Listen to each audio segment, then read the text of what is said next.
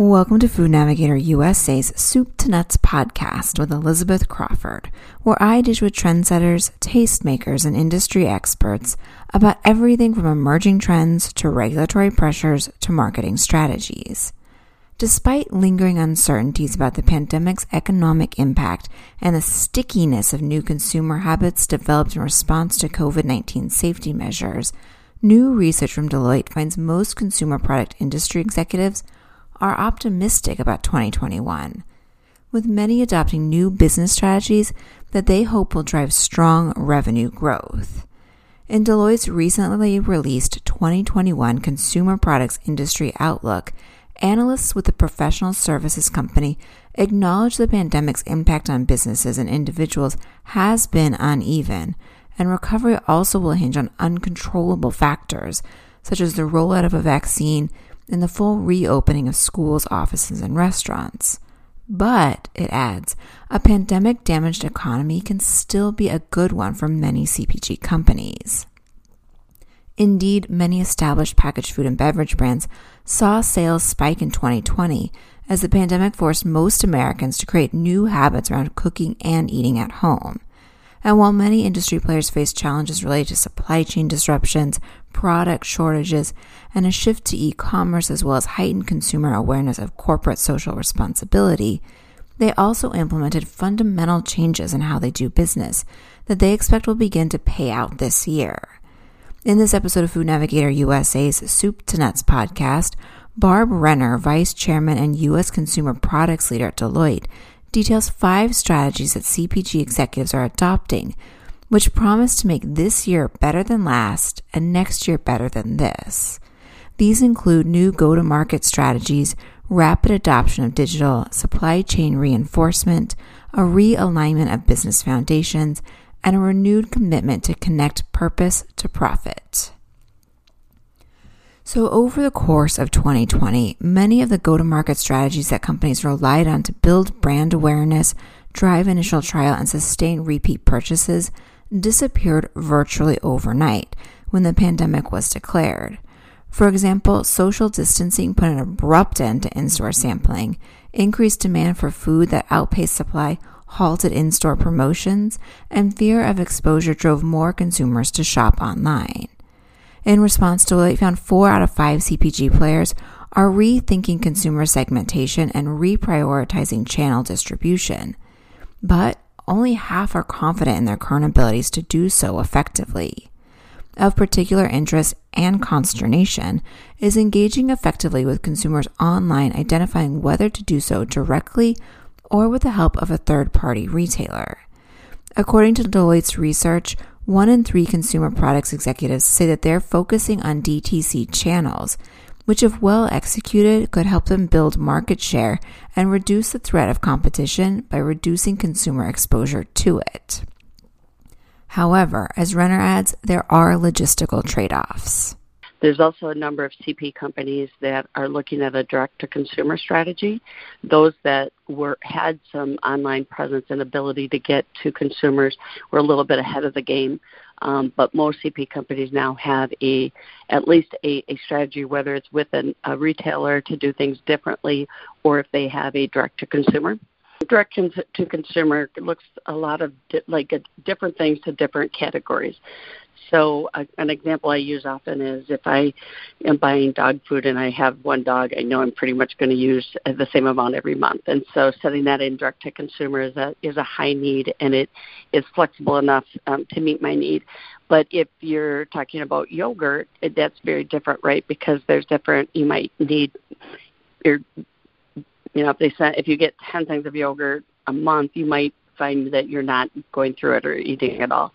So it really depends on the category and then what the direct-to-consumer looks like, whether it's how flexible it is. I think now with technology, the ability to be more flexible exists. However, it's got to be flexible in a profitable way. So that comes with 2 things. So historically, the cost to get a direct-to-consumer channel, the cost of acquiring a consumer that way was very expensive. I do believe with all of the online shopping that's been happening over the last 10 months that the cost is going down. but is it still, what is the cost today, and can you get that stickiness so you keep that consumer coming to you? Many CPG companies are not set up for a pick, pack, and ship type selling and price models. So it does have I think there's still methods and ways to get that, whether it be through partnership or a different relationship with a retailer or C-stores or other channels, so that maybe each CPG doesn't need to have set up that own system themselves.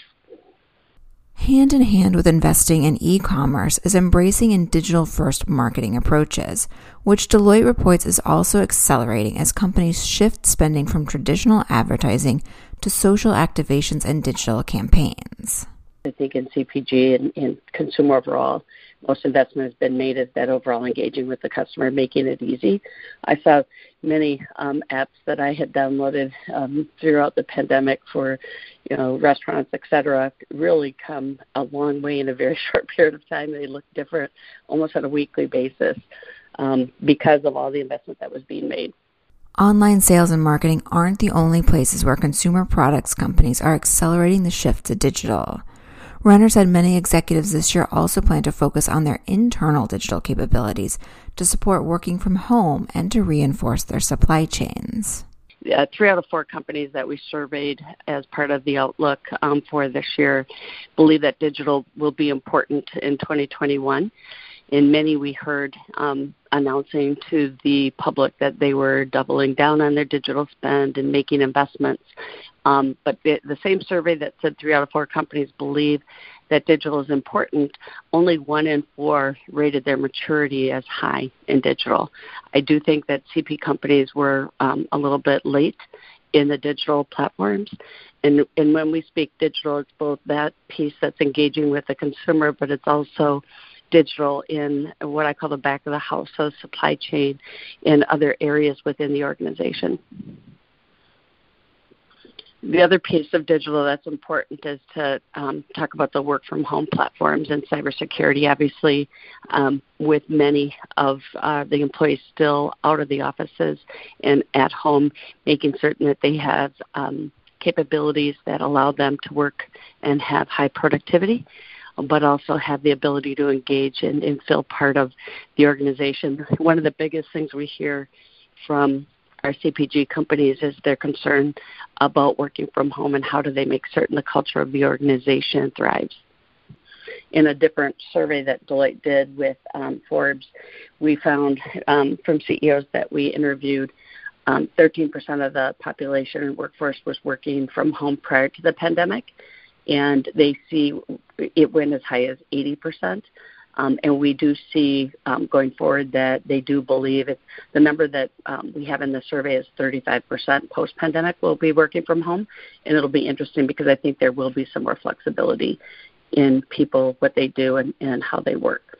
A great example is doing things virtually. So really setting up so with many people didn't want to as I said before, have someone else in their plant, they could now have it done digitally where the plant manager was, taking in with an iPad or, a smartphone and was being able to see what was going on at the plant. Or I've heard of, AI or Google glasses being used to help fix some machinery so that you didn't have non-employees coming into the plant. A big lesson learned the hard way in 2020 was the need for supply chain resilience, which was tested not only by the pandemic, but by geopolitical events like Brexit and the U.S.-China trade war, as well as climate-related disasters. Deloitte found more than 95% of consumer products executives it surveyed cited increasing supply chain resilience as important or very important for the coming year, and 9 in 10 committed to making significant investments to improve their supply chain resilience. Despite the vigor of their commitments, Deloitte also found barely more than half of companies currently think of themselves as having advanced capabilities in this area. This was something that we saw early on in the pandemic and continues is some of the inefficiencies in supply chain were exposed.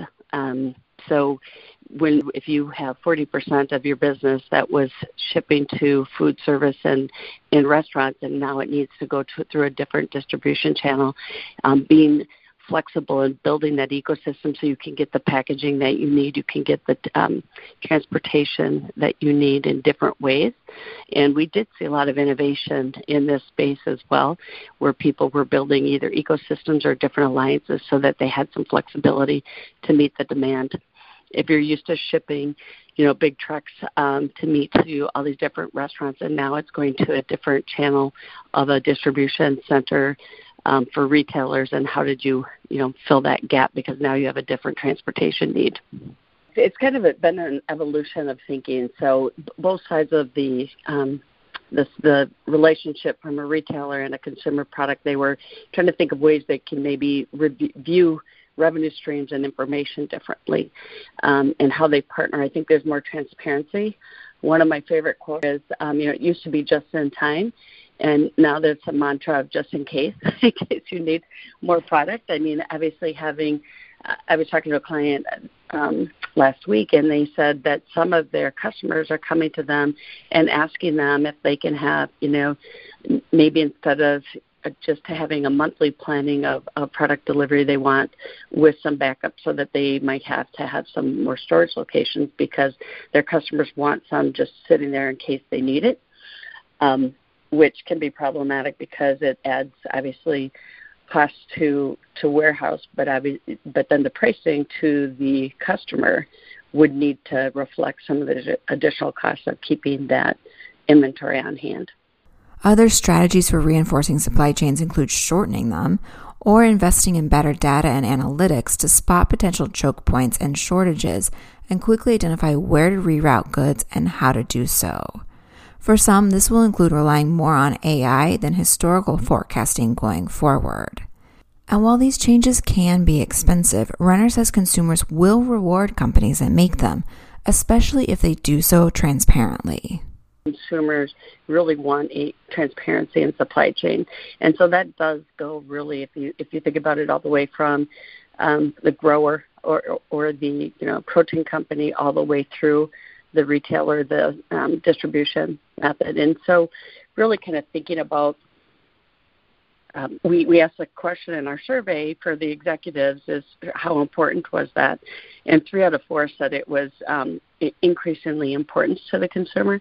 And so how can you build some of that transparency in your system when it might get, the product might get relabeled a few times if it comes in a one form to the CPG company and then they further process it and then they package it and then it goes to a retailer or to a restaurant and then it changes the form again there. And how do you actually build in that transparency? So that's kind of a future driver that we see as being important to the consumer. Another top priority for many consumer products companies in 2021 will be reinforcing the foundations of their businesses, many of which suffered structural damage in the chaos of 2020. Renner says that most companies will focus on 3 main areas to shore up their foundations. 1, cost structure realignment. 2, mergers and acquisitions. And 3, a re-energized commitment to health and safety, which for many businesses means increased remote working. Probably the 3 biggest areas we see in investing for tomorrow's business foundations is realignment of cost structures. So 3 out of 5 executives we surveyed as part of this outlook said they will invest in cost structural alignment in 2021, helping margins and preparing for new investments, knowing that there has been a fundamental shift in their business. If we go back to some of the conversation we had earlier, where if you had a food service line that now needed to produce retail products, you made it a temporary shift, but now many of them might be going to a more permanent shift that allows for that agility that you may need as things change. We've always seen M&A as being very strategic for CPG companies, both with the brand rationalizations as well as the different investments, whether, if someone was known as a candy company, now they probably have pet food, they probably have a beverage in their portfolio, et cetera. So we do see some key areas of M&A, as well as M&A in technology and buying different, more diverse portfolio of companies. And then the third area that we see is really kind of the future of work, re-architecting what work is being done and working from home, but really more how is the work done, and then looking at the workplace and looking at the workforce. In the course of evaluating workforces, many companies increasingly are embracing technology, as we already mentioned, but Brenner says employees do not need to see this as a threat to their job security, but rather as an opportunity. So we've been doing a human capital trends report for the last 11 years, and our 10th year last December came out really looking at not is it human that does it, is it technology. It was really more the blending of the two. And so there is certain work that we're just having a fundamental shift in that there's people that don't want to do that type of work, and technology can do it. So that is it kind of marries the two topics together. So from people worried about technology taking over their job, it's more about having the right training so that you can do the job as it's evolving. And so I think the statistic is about 65% of the jobs of the future don't exist today. And so really making certain that you're investing in your people and giving them the right training and capabilities so that they can perform the job needed, and then obviously leverage technology for what you don't have people doing. The last major area in which Deloitte says most consumer product companies will increase investment heavily in 2021 will be in how they address and leverage their social responsibility to earn consumers' favor. Even before the pandemic, consumer interest in how companies treated employees, protected the environment, and gave back to their communities was on the rise. But the threat of COVID-19 brought this into sharper focus for many shoppers who saw what others risked and sacrificed to ensure food was available and could easily be accessed. We did a survey as part of this outlook, and we asked what percentage of professionally managed investments in the U.S. are expected to be in this ESG space. And there was a mandate, and very surprisingly, the answer came out at 50%. That is significantly higher than what it would have come out last year. So there is an investment made and a goal that companies have for their organizations from an ESG perspective. Really taking those important topics that are important to your consumers and important to your employees and investing in them. I do think we'll see some new creative and not necessarily job titles, because it will be a new title, but it will be in a way that the organization. So for example, digital, we've had the discussion often about, is it better to have a chief digital officer or have digital embedded in every part of what you do? And depending on the organization and how they work, that unlike, obviously, as we've talked about the culture, that may have an impact, or maybe early on you need to do something different to have digital embrace broader. And then as it really becomes a core capability, then it's embedded throughout the organization. So I think really how companies do this is going to be dependent on where they are in the process and just culturally the organization and where they're focused. It's always good to have a good visibility and maybe challenge yourself too, because there's a lot of companies that have a more difficult time, really seeing where they are versus where they would like to be. Part of it is do you have a lot of leaders that are coming from other places, so they've seen different environments and different cultures, versus if you've got an organization that your leadership team has been with you for a long time, it might be harder to really have that transparency. Well, each of these strategies will play a pivotal role in how companies continue to weather the pandemic and either rebuild or sustain business growth from 2020 through 2021 and beyond. Executives should not feel compelled to take them all on at once.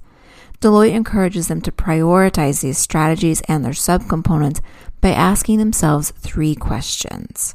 How important is the strategy to achieving their goals in 2021? How far along are they in the area relative to their competition? And how much are they willing to invest? There are no wrong answers, but if you need help figuring them out and want to learn more, you can find both Deloitte's 2021 Consumer Products Industry Outlook and its 2021 Global Human Capital Trends Report on its website at www.deloitte.com under the Insights tab.